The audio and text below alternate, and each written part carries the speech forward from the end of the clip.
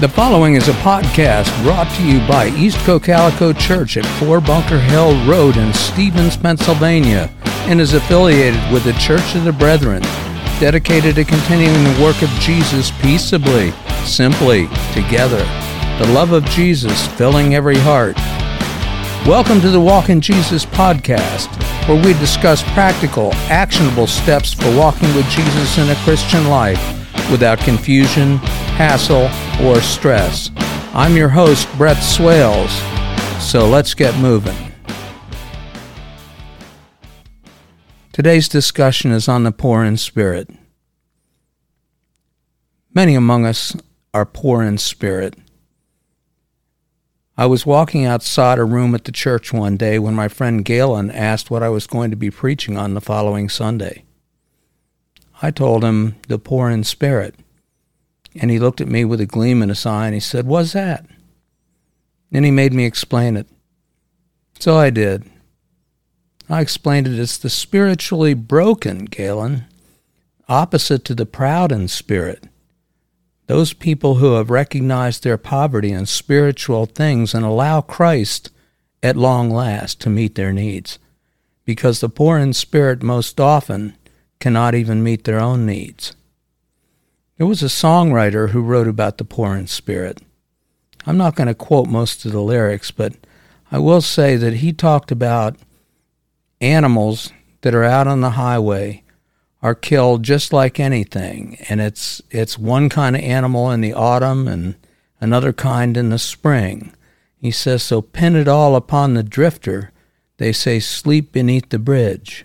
One plays the violin and sleeps inside a fridge. There's been a murder in a red barn. The homeless, they get blamed for a lot. I'd like to thank Tom Waits for those lyrics, by the way. Proverbs 28:27 says, those who give to the poor will lack nothing, but those who close their eyes to them receive many curses. My granddad was a stalwart man, big and tall, about 6 feet 3 inches tall, and he used to go through Washington, D.C., on his way to the FBI building where he worked, and he would be accosted by people that were asking him for spare change.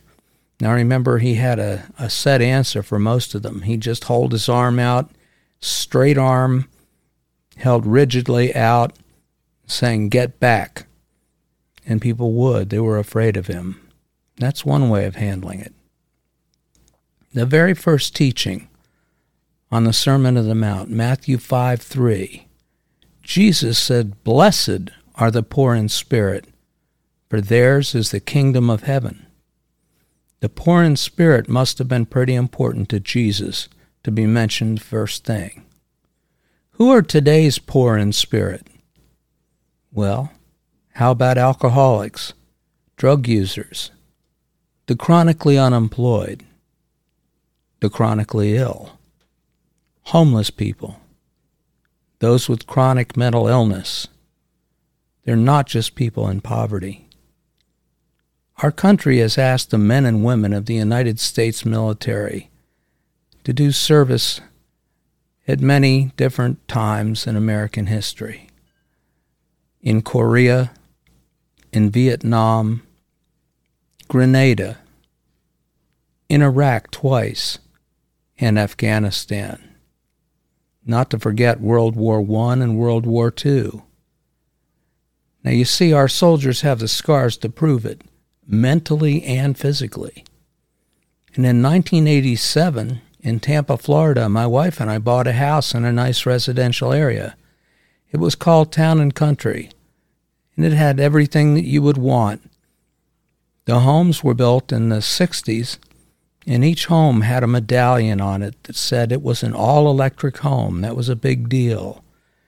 But everything in Town and Country was still the same after 20 years when we moved in. Our principal, our interest, our taxes and insurance in Town and Country were expensive. Then I saw the man they called the bum, wheeling his cart of cans and junk in behind the bank. That was where he slept, in plain sight in the bushes. He didn't pay for principal, interest, taxes, or insurance. He didn't pay for utilities, and he didn't pay for even rent. You know, I resented him for that, and I did some research with the locals. I could just imagine him telling all his friends about the good life to be had in town and country. I didn't realize that he probably didn't have any friends. He had a name, and I was able to find out that he was not just a bum. He was a homeless Vietnam veteran who had something called PTSD, which stands for post-traumatic stress disorder, and the constellation of problems that go along with it. They say about 15 million adults in the United States have it every year. Now, why do I tell you this? I don't know. Stay tuned. William, the guitar player in my band from 1972 to 1976, he used to do something weird. Before our band and prior to joining U.S. Air Force, William was first given a battery of intelligence tests. He had a fierce aptitude with languages. He was therefore assigned through the Air Force to the Defense, let me get this right now, the Defense Language Institute in Monterey, California. He studied Mandarin Chinese. He was trained to intercept radio traffic from Chinese pilots that flew in North Vietnamese aircraft between them and their air traffic control facilities. He found himself rewarded with a trip to sunny Southeast Asia. Yes, he actually got to do those radio intercepts in Vietnam. He was based at Da Nang Air Base during the Vietnam War. It was a major base with United States Army, United States Air Force, and United States Marine Corps units stationed there. One day, an airman friend of Williams in Da Nang got drunk. He climbed the radio mast, which was absolutely against orders. Later, from far, far up, people said something was seen to be falling. After a short time, it finally landed with a snap and bounced in a puff of dust right at William's feet. William's friend had just been killed in the distant silence by an unseen Viet Cong sniper. That mental snapshot of a dead friend slamming into the ground, a broken pile of human bones, brought the reality of war home for William. That snapshot of his dead friend seared right into his subconscious mind right then and there. It stayed long after the war. It stayed around unwelcome for years. That red-hot memory molded a logical conclusion in William's mind from the shock of seeing a friend die. It was like a poster with a caption you couldn't see very well. William wasn't even aware of what his subconscious mind had done. This is just one way that PTSD starts. My daughter had a car accident that she came upon, and she's a nurse. She stopped to help, and while she was stopping to help, someone on the other side of the road stopped their car and proceeded to cross the other side of the highway into the median. And before the man got to my daughter, he was struck by a truck and killed right in front of her. You see, combat is something you did without even thinking. Road rage, especially if you kill someone in self-defense, some police officers, and others, it happens to a lot of people. One night, several years after the incident with a radio mast in South Vietnam, William and Pierre the drummer and I were the house band at the brand new Holiday Inn in Brooksville, Florida. Where was William? He was disappeared. We looked everywhere. We looked in the bar itself. We tried the restaurant. He wasn't there either. We even looked under the tables. He wasn't there. We looked out in the corporate offices. No sign of him there or behind the front desk. Tom, the hotel's general manager, and I found William with a girl. They were on a banquet table in a darkened, unused office.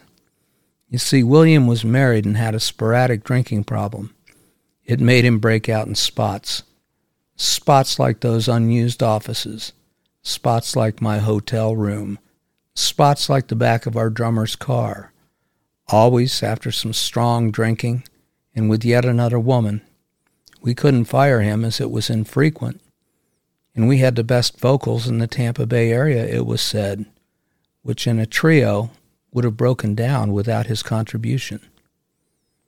Now, William had a beauty of a wife, and soon, however, she found out. Their marriage floundered. He went to the VA psychologist to find out why. Why did he repeat the same behaviors? They reviewed his case. He was back from Vietnam. He hardly saw any of the war, he had said. What he did see was quite enough, it turned out. The death of a friend. He was diagnosed with post-traumatic stress disorder. What was that poster I mentioned before in William's subconscious? That was easy, said a VA psychologist. The picture was a dead body. The caption was, "Live for today, for tomorrow I may die." Every time a good-looking girl propositioned William, that caption, "Live for today, for tomorrow I may die," floated just below the surface in William's mind. He acted, the psychologist said, but he didn't really know why. With PTSD, William was poor in spirit. He knew something was wrong. With much counseling, William and his wife remained married all these intervening years later. How many years? How about almost 50 years later? In another situation, on February 25, 1960, a United States Navy aircraft was flying the United States Navy Band from Buenos Aires to Rio de Janeiro in peacetime in the clouds and rain. Over Guanabara Bay, a Brazilian airliner crashed into the plane carrying the Navy Band. The crash occurred at 4:10 local time at an altitude of 5,000 feet.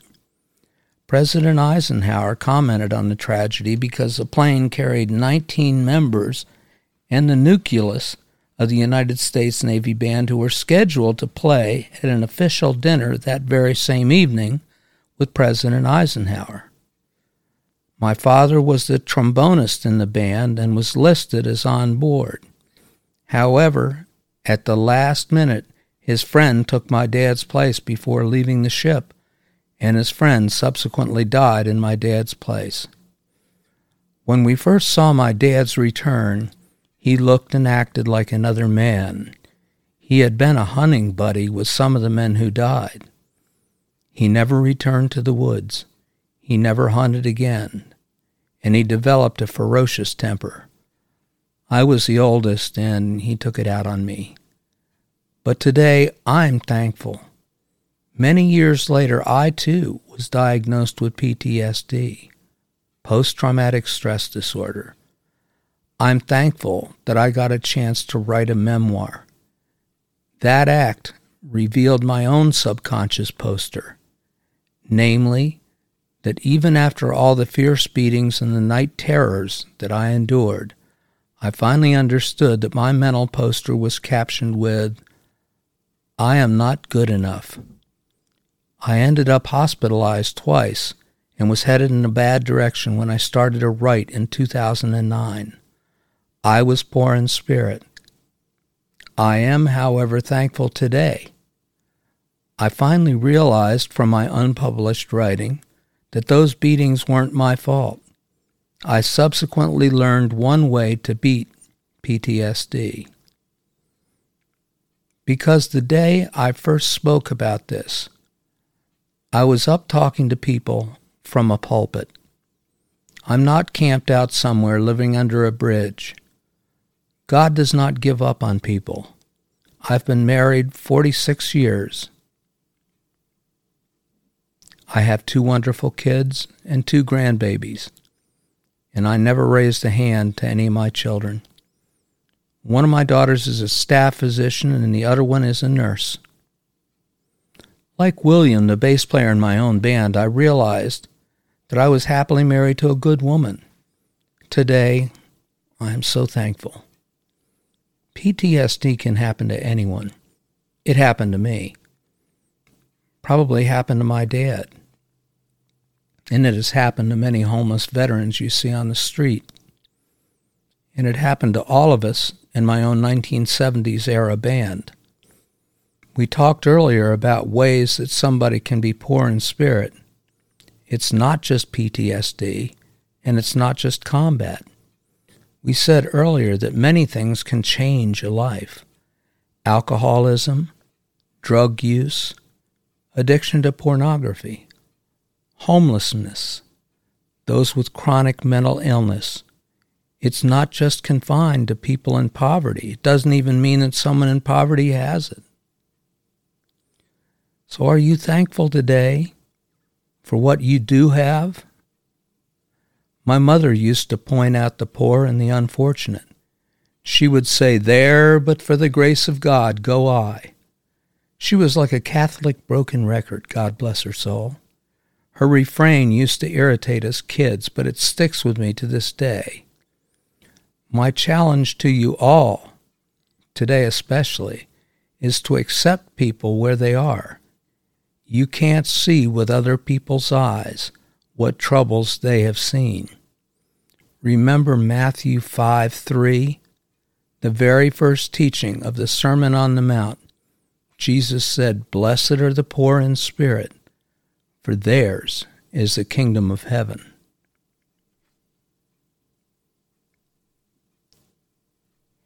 The following has been a podcast brought to you by the East Cocalico Church at 4 Bunker Hill Road in Stevens, Pennsylvania, and is affiliated with the Church of the Brethren, dedicated to continuing the work of Jesus peaceably, simply, together, the love of Jesus filling every heart.